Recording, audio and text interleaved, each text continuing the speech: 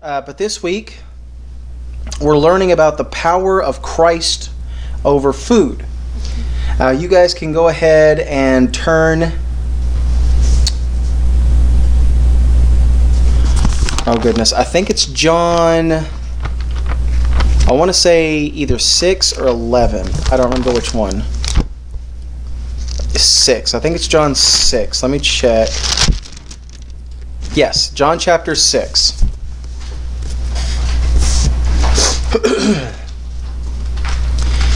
We've been talking about the different ways in the Bible that Jesus displayed his various power in the Bible. We talk about a lot, especially in our culture nowadays, we have a lot of stories about superhuman people with superhuman abilities, right? We have superheroes, you have your DC guys, the Supermans and the Batmans, you've got your Marvel movies, you've got your Captain Americas and your Thors and so forth. And we talk about, there's TV shows and stuff with people with supernatural abilities, but we want to talk about Christ and how he displayed some incredible power in the Scriptures. That's not because he was any kind of a superhero or any nonsense like that. It's only because he was the Christ. He is God in flesh. And there were certain things he wanted to reveal to us he has power and authority over. And I thought they were very interesting. I wanted to cover them. We talked about the power of Christ over... Does anybody remember the first one? Gosh.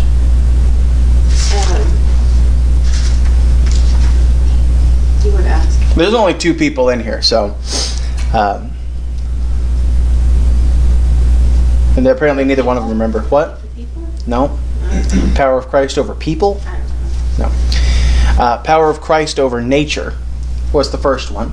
Remember we had talked about different things that he had commanded nature to do, the wind and the seas, and then the fig tree and so forth. That was all the power of Christ over nature. Josh taught the next power of Christ. Does anybody remember? It was a 2-part lesson. Does anybody remember what it was over? The power of Christ over... Animals? No, that was in the nature one. This one's people. Huh? This one's people. Power of people. Power No. of Christians. Okay.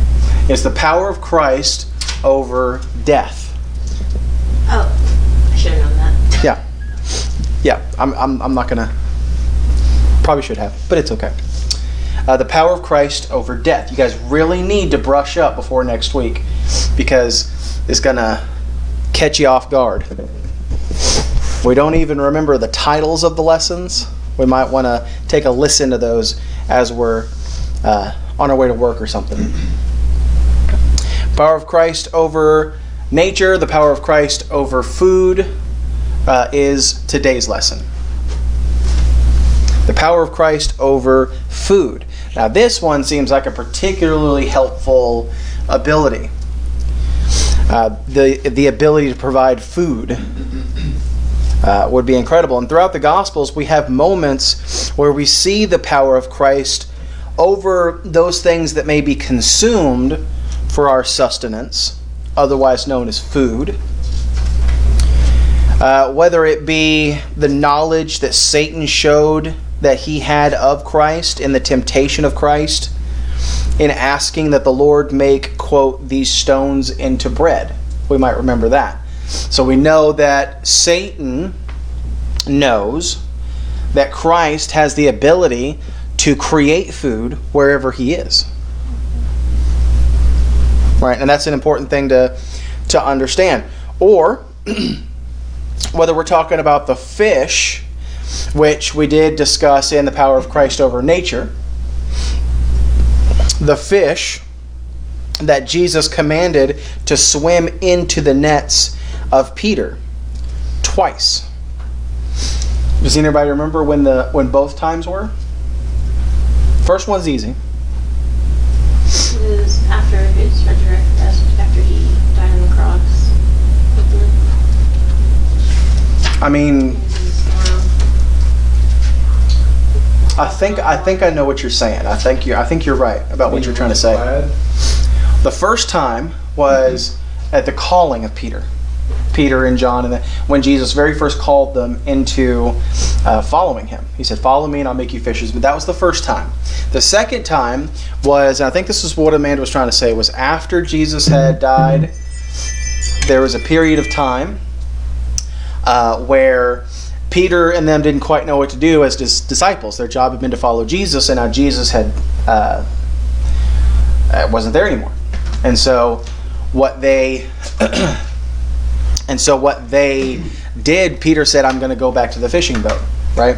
And so while he's there, Jesus manifested himself again, and again commanded that those fish swim into the net. So again, showing his power over nature, over animals, but also those things that we would use for food, right? Because that is what they were fishing for. That's the purpose. He's going to take those fish to the market and sell them for people to eat. So both of those things display Christ's power over food. And regardless of which one we're talking about, no story better the true power of Christ over food is no better displayed than it is in the story of the feeding of the 5,000. Right? When you're talking about the Lord and you're talking about food, that's the story you go to, is the feeding of the 5,000. So that's what we're going to talk about this morning. In John chapter 6, excuse me, we see, firstly, this morning is needing food. We see them needing food. And you can't really appreciate not having food until you need food, you can't appreciate having food until you need food, and there's none in there. So they have a need. We're going to start reading in verse 5. Excuse me. It says, "When Jesus then lifted up his eyes and saw a great company come unto him," a great company just means a large crowd. It doesn't mean like Apple Incorporated was following Jesus. It's just a large crowd. You can laugh at that. It's okay. Thank you. Appreciate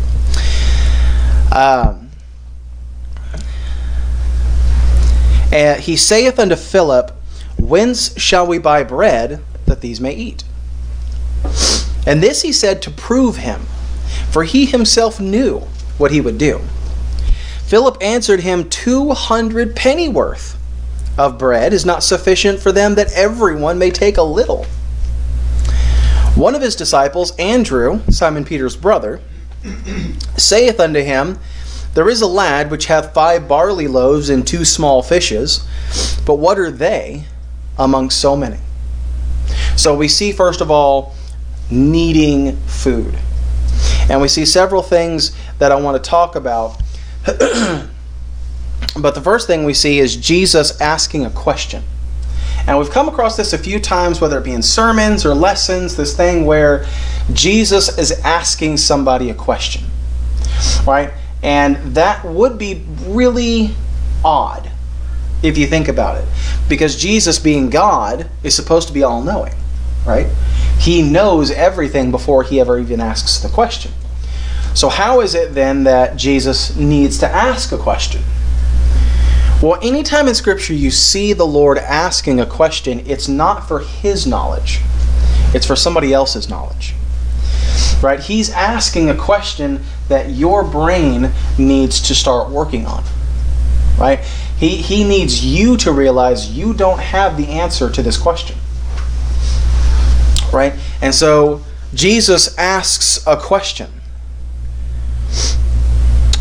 Just like he did in John 21, which is the story we were referencing earlier about the second time he commanded the nets to be filled with fish.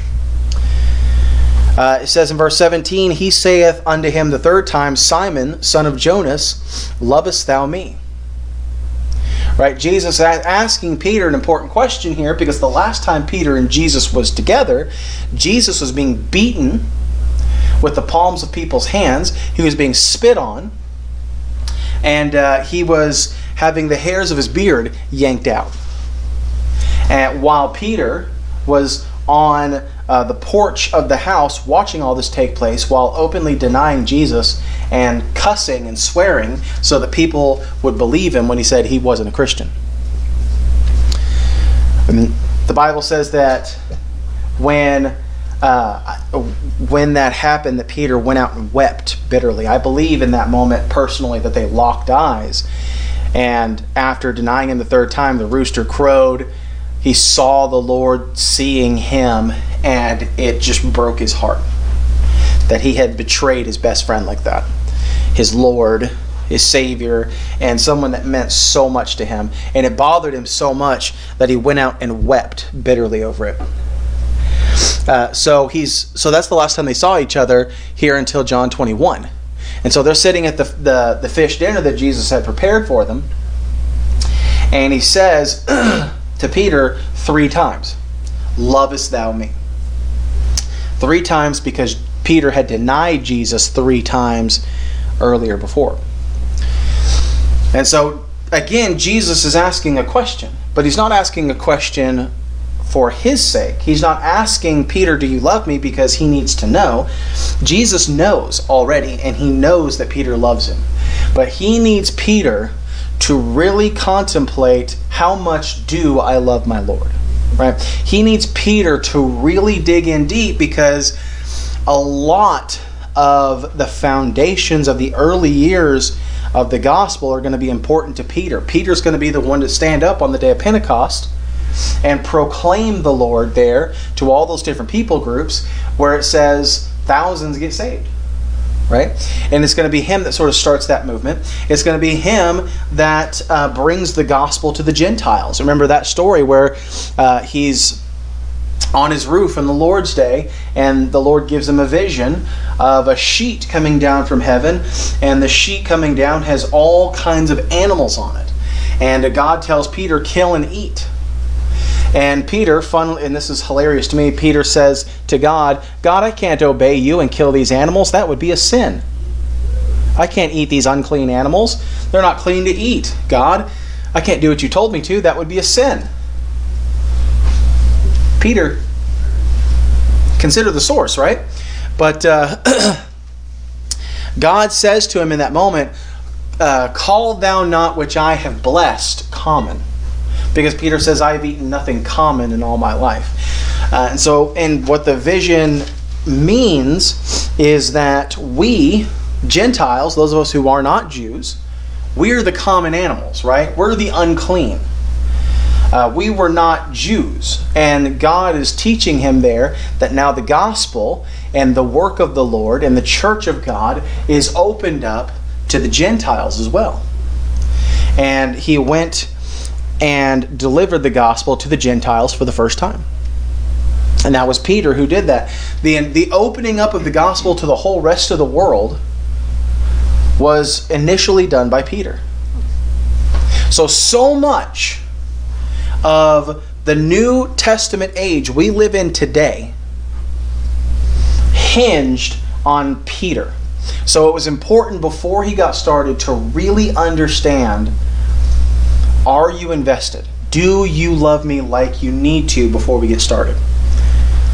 You need to really think about this, Peter. And so he's asking this question not for his sake, but for Peter's sake. And again, we see here in John 6, Jesus asking this question. He says, "Whence shall we buy bread?" In other words, how can we buy enough bread that all of these people can eat? So he's asking them this question, but it says there in verse 6, he said this to prove him, for he himself knew what he would do. The Bible here teaching us, Jesus asked this question to his disciples in order to test them. Right? He asked them this question because he knew they didn't have the answer. And he wanted to see how much faith they had. And that's what this is about. It's about the faith that people place in the Lord.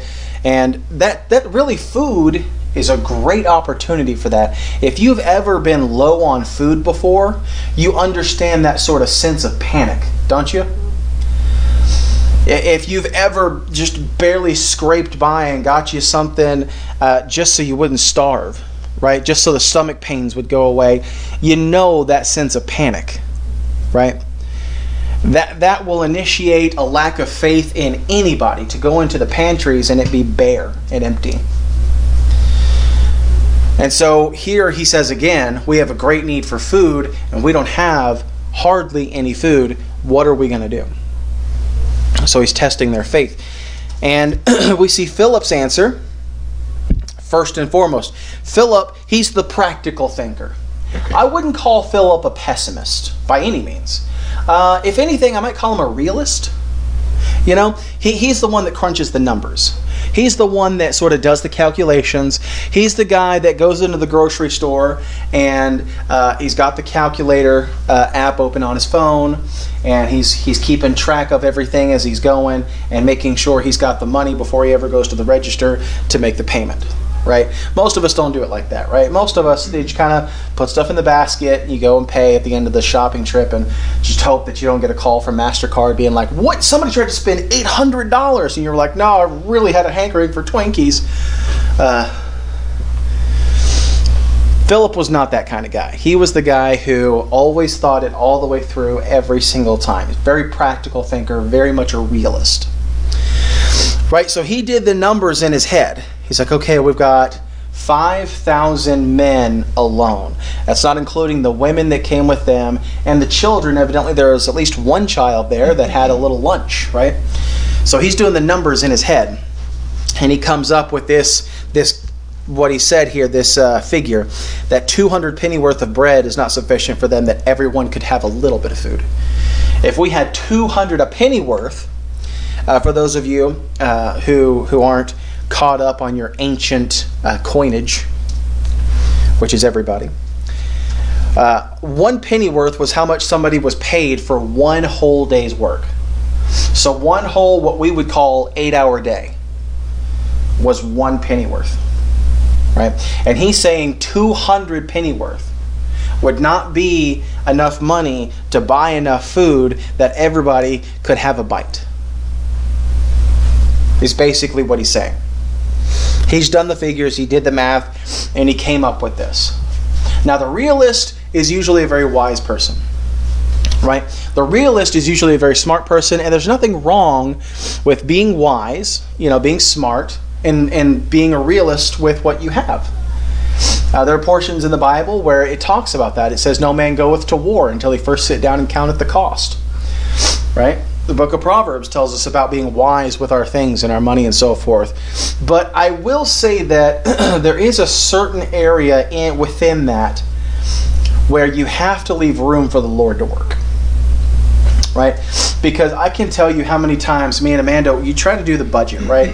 Trying to be a responsible, adults, and you sit down, you do the budget, and this is how much we're going to spend on this, and this is how much we're going to spend on that.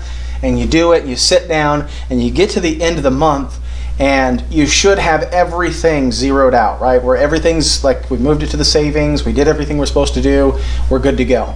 And yet somehow, I can't tell you how many times at the end of the month, everything went according to plan, and we would still have a little bit extra money left over. And I would say, how do we have that? Amanda would say, I have no idea how we have that. I'm just grateful we do. And sometimes you have to leave the room for the Lord to work in those things. Sometimes you come to the end of the month and it's the opposite, right? Sometimes you don't have extra money in the bank account. Sometimes you're like, well, I guess we don't pay the water bill this month. Which one are we not paying? In those situations, it's the same thing. You have to leave room for the Lord to work, right? The problem with Philip's answer was he wasn't leaving room for the Lord to work in this. Because, of course, we know the story, so we know what happens. But then we have somebody else come up, right? Andrew comes up. And he says he found a little lad there, a little boy. And he had, and we know this part, 5 barley loaves, right? A barley loaf is about like that. It's about that big. It's basically a tiny biscuit. Is what it is. It's not like a loaf. When you think of a loaf, like a barley loaf, it's like a loaf of bread. These were small. These were like little bitty loaves of bread, like little biscuits. And he had 5 of those, and 2, it says, small fishes. So it was about like a sardine, basically. 2 sardines, and that was what he had for his lunch. And I used to, when I teach this for the kids in junior church, I would have 5 little bitty biscuits about like that big, and I would have a little sandwich baggie with 2 sardines in it that I'd take around and show all the kids, you know. And you get all the greatest reactions. Oh, gross, sardines, yucky, oh no. That's exactly what you want. But you really get that visual, right? You really understand this kid didn't probably even have enough food to fill him, let alone 5,000 plus people, right? Andrew comes up and he says, this is what I found. This little boy is offering to give us his lunch, but it's too small, right? It's too small. This young boy and his offering is too small to really help the Lord. Right? What are they amongst so many? And this is another practicality problem, right? Because it can be tempting, and I can tell you as a pastor, it can be tempting to, you look at the numbers and you look at the figures and to say, it's too small, right? To say, we're not going to get there. I don't see any way for this to work, to successfully take off in the way that I want it to. Right? And that's in any aspect of life. It's tempting to look at somebody who's young or somebody who's small and to say, I appreciate your heart in this, but you can't help. Like, I appreciate that you've got a good heart and you want to help me out, but you're too small, right? You're too young. You can't help me. Right? It's tempting to do that and to think that you're right, but you're not. It was not any of those gigantic soldiers that slew Goliath. It wasn't even their own mighty warrior King Saul that slew Goliath. It was a little boy.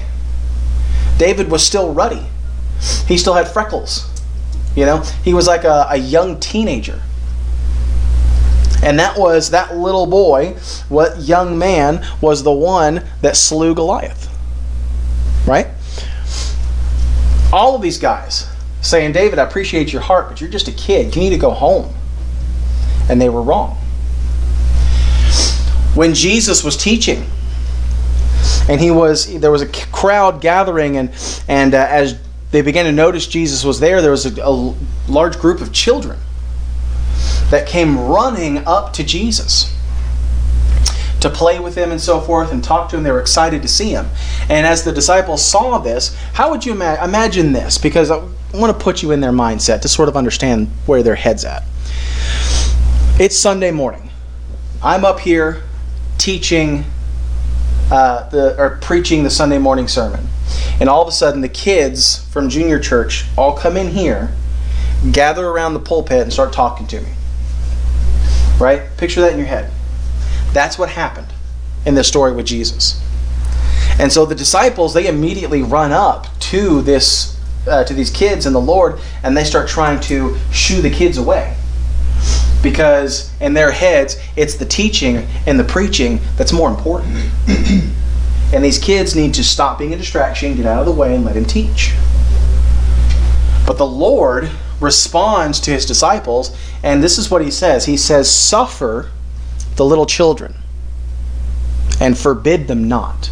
So in other words, he's saying what you're doing needs to be the opposite, right? Instead of telling these kids to get away, you need to be trying to gather more kids to join this crowd.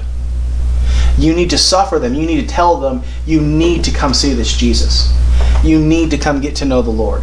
You need to come hear the word. You need to suffer them to do so. Make them know this is important. And you should not skip out on it. And then he says, forbid them not. Any kids that wanted to come to the Lord, don't forbid them. Don't shoo them away. Don't make them leave.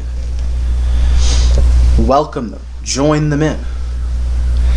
And instead of the kids being in the way, Jesus knew that it was these kids that these adults needed to see. Because it was in another portion of Scripture that a child came up to him and he told the adults there, except ye have faith as a little child, ye shall not see the kingdom of God.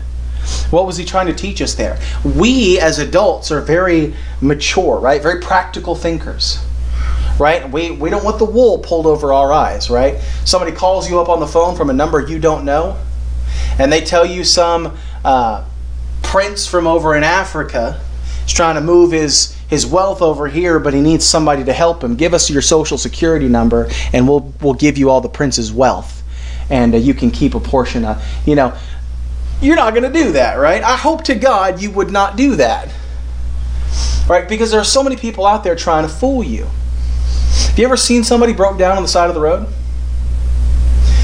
You ever been hesitant to stop and help that person pulled over on the side of the road? You know why? Because of Bonnie and Clyde. Right? That's what it is. You know how they did what they did? You see all the movies and stuff made about them that make them seem so glamorous, right? They were taking it to the man. They were stealing from these banks that were taking people's homes from them, and they were getting justice for the people. They weren't.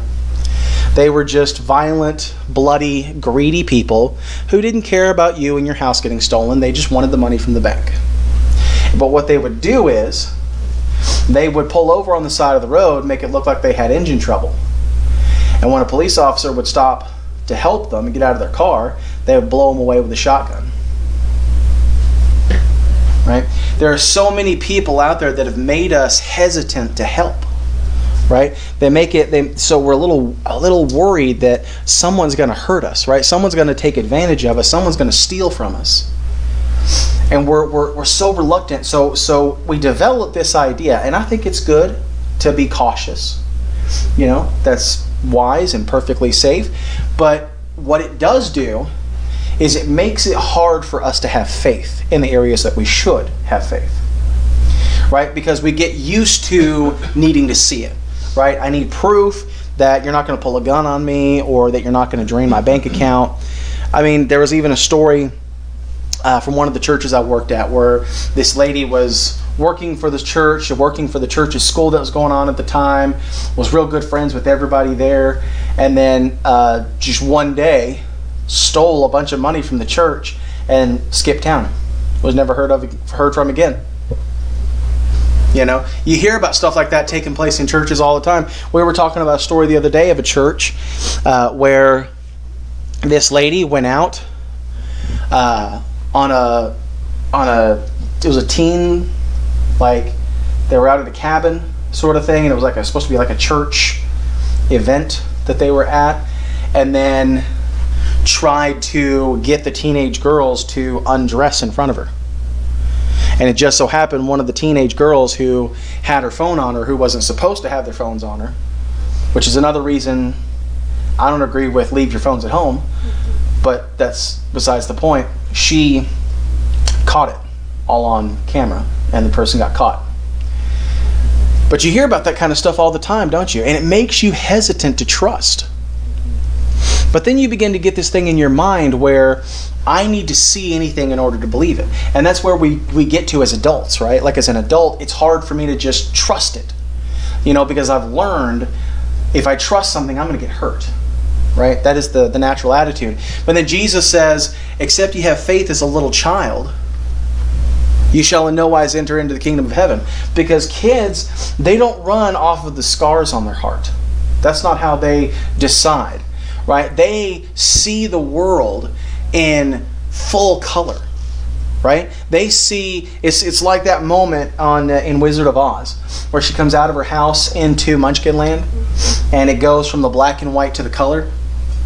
That's how kids see. They see in full color. They see worlds unexplored. They see, opportunities and possibilities and new friends to make. And everything is so full of joy and happiness. They're just immediately ready to believe everything the Bible says. They're immediately ready to trust the Lord with their whole heart. Kids are. And it's this kind of faith that Jesus is talking about. He says, except ye have the faith of a little child, you shall in no wise enter into the kingdom of heaven. That in order to get saved, you have to trust in the Lord with your whole heart. Fully trusting in Him. And this little lad here was exact like the kids that ran to Jesus, like the child Jesus used as an example. He was the answer to their problem. He was the answer sitting in front of them, but they couldn't see it because they were too busy being mature, responsible adults. Now, I think you ought to be mature. I think you ought to be responsible, but it can be overdone. You have to, not have to, but you really should leave room in your life for some whimsy. That is the way the Lord intended it. Life is meant to be fun. Andrew said, "What is this among so many?" Andrew forgot that little is much when God is in it. So we've seen needing food, and then we see secondly this morning is providing food. When the Lord is providing food, here in verse 10, Jesus said, "Make the men sit down." Now, there was much grass in the place, which is excellent when you're wanting a nice, comfortable place to sit, right? Like God provided his own natural pillow. So the men sat down in number about 5,000. Like I said before, that's just the men, right? That's not taking into account the women and children that were there as well. And Jesus took the loaves, these little biscuits, and when he had given thanks, he distributed to the disciples, and the disciples to them that were set down. Likewise of the fishes, as much as they would.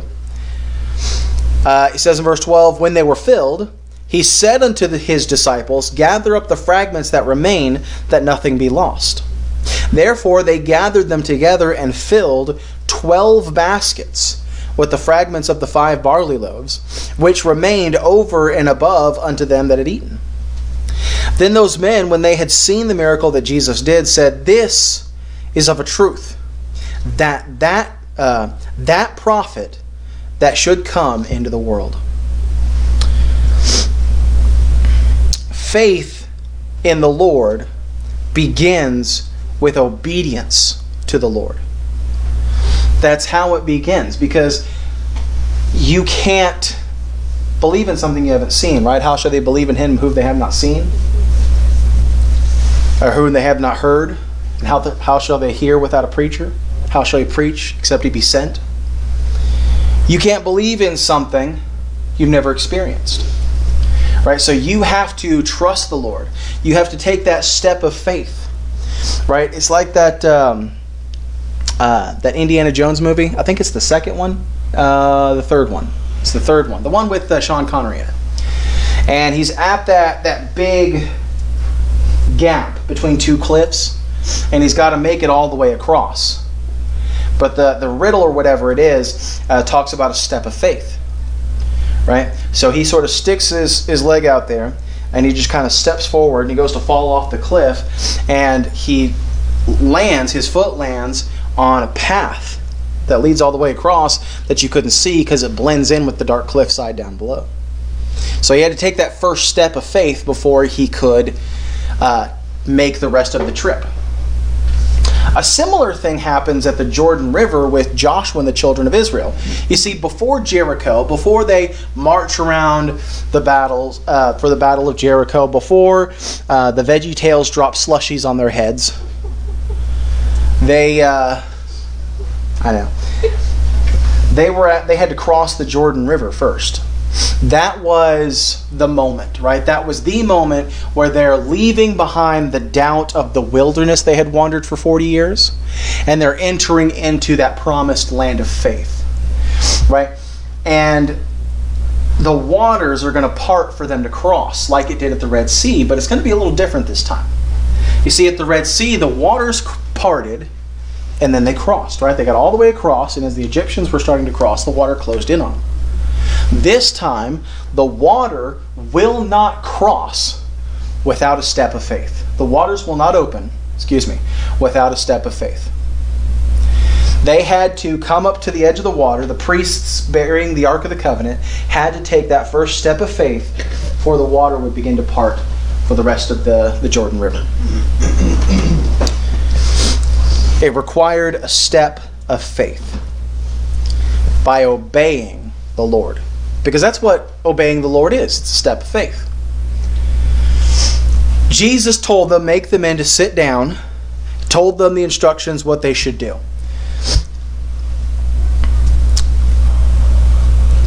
If we want to see God do something amazing in our lives, we must start by obeying. Notice also the disciples didn't question the Lord at all. Now this would seem a little odd to me, wouldn't it you? Philip just talked about how much we would need to even give everybody a single bite. Andrew said what we have and how tiny it is and what are they amongst so many. And then Jesus says, okay, make them and sit down and you guys start handing out food. What? Hand out, like the first it's not even good. That kid wouldn't even get food. Okay. They didn't do any of that. The first instruction of the Lord, they take what he said to take and they hand it out and do exactly what he said to do. No ifs, no ands, no buts, no coconuts, no arguments, no nothing. They just go and do exactly as they were told.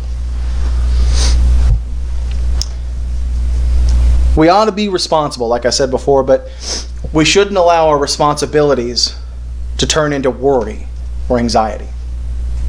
Right? And there is a line where it becomes you being responsible with what you have and you worrying over something that's completely out of your control. Right? And that is where faith must come in. You've done all the things the Lord told you to do. The rest is just a matter of faith. If it's not something within your control, if it's not something you had the power to do and be responsible and do right and righteously and godly, the rest of it's just a matter of faith. It's just waiting on the Lord to do his part. That's what the disciples did. They understood that, okay, I've done my part. I've handed out the elements, right? And now we're just going to wait and see what the Lord does. So that's all you can do. You can say, okay, I went to work. I earned the money. I was responsible with that money. I tithed on that money because that's what the Bible says a Christian should do with their money is tithe. I've done everything the Lord said to do. Now I'm just going to leave the rest up to God. I'm just going to sit back and wait to see what he does because I have done everything that I can do and that I should have done. Sitting and thinking and mulling over in your head isn't going to change anything. There was a quote by Spurgeon I read the other day. I accidentally came across it. I'd saved on my phone. And I'm going to get it wrong. But basically it said that worrying doesn't spare you problems from tomorrow. It only robs you of the joy of today. Right? And that's so true. The Bible says, be careful for nothing. But in everything, by prayer and supplication, make your requests known unto God. And the very next verse, my God shall supply all your need according to his riches and glory. Right? The Bible makes no qualms about it. If you have a need, God will take care of it. Something that you need the Lord to help you with, God's got it. There's no reason for be careful for nothing. No reason for worry or anxiety. The Lord has you. And notice something else really amazing happened. Did you notice? Because sometimes you can read through the story and not notice. Because they all ate, but that wasn't it, right? From 5 little biscuits and 2 sardines, it said they ate and they all were filled, right? They had 5 little biscuits and 2 sardines and ate like they just got done with a catfish buffet with 5,000 men and some of them with their families. Sat down like they just went to McGeehee's. You know, if you don't know what McGeehee's is, you're watching this, I weep for you. I really do. That is some of the best catfish. The only other catfish I've ever had better than McGeehee's, in my opinion, is the catfish that Amanda and Sylvia make. And let me tell you, it's good stuff. They make jalapeno hush puppies. Man, you guys haven't lived. You guys getting hungry yet? But they had almost nothing, right?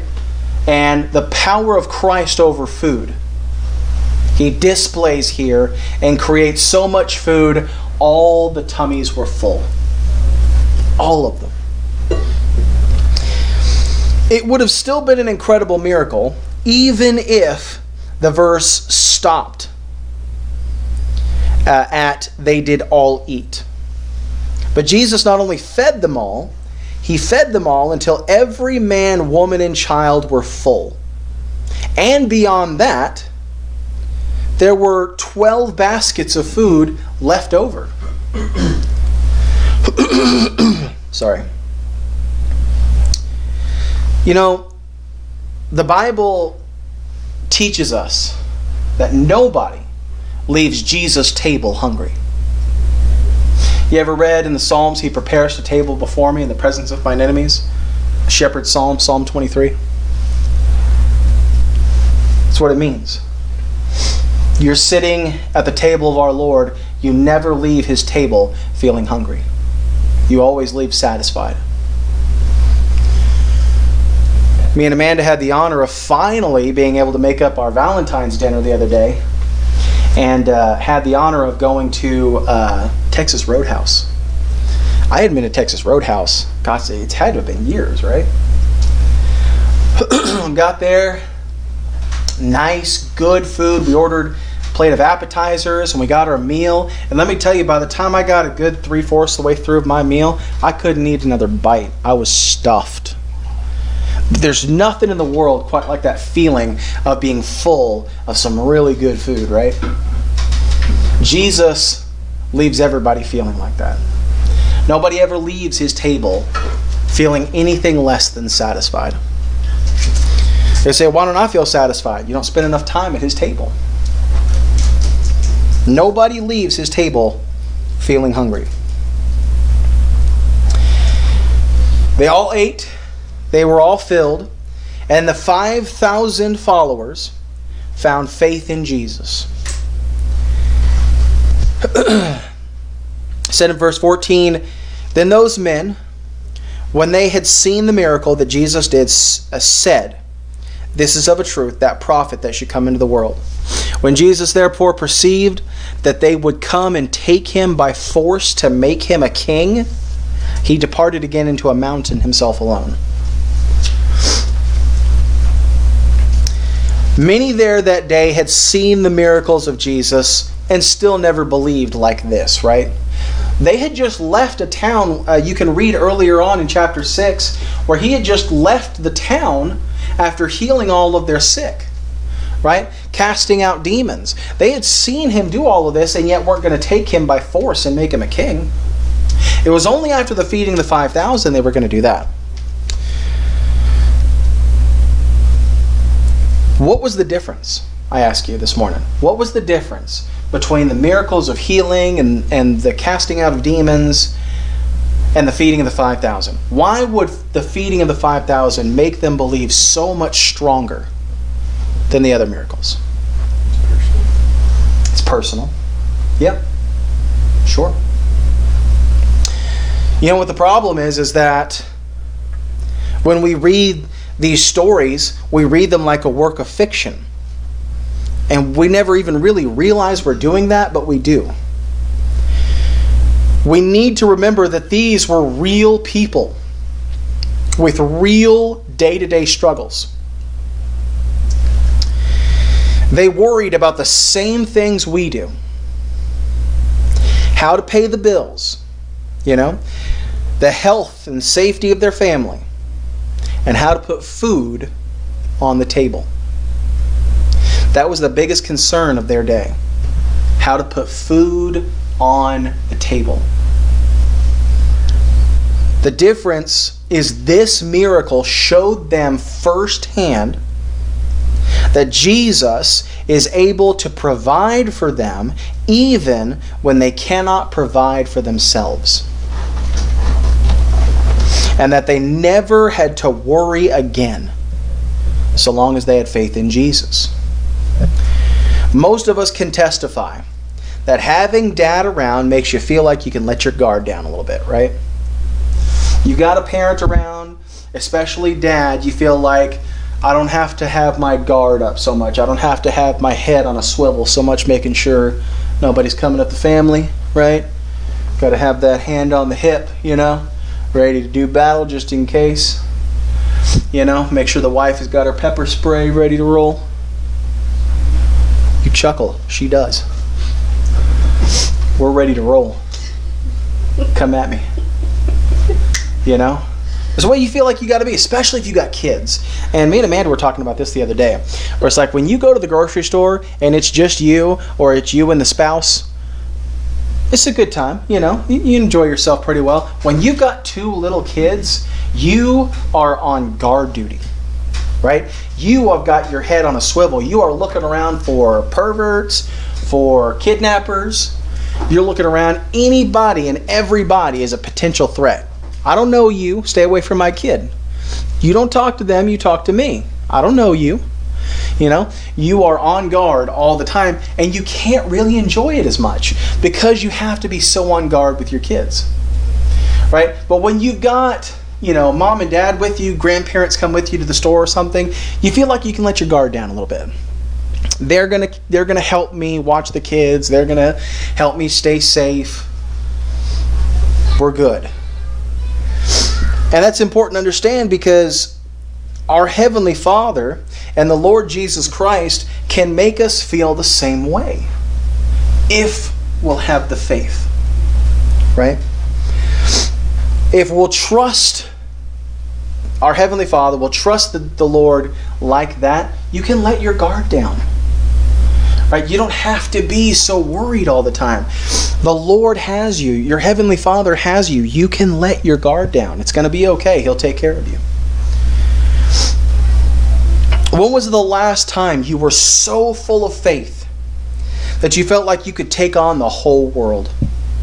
When was the last time you allowed yourself to let go of all your worries, all your anxieties, and all your fears because you know your Heavenly Father will always be there to take care of you?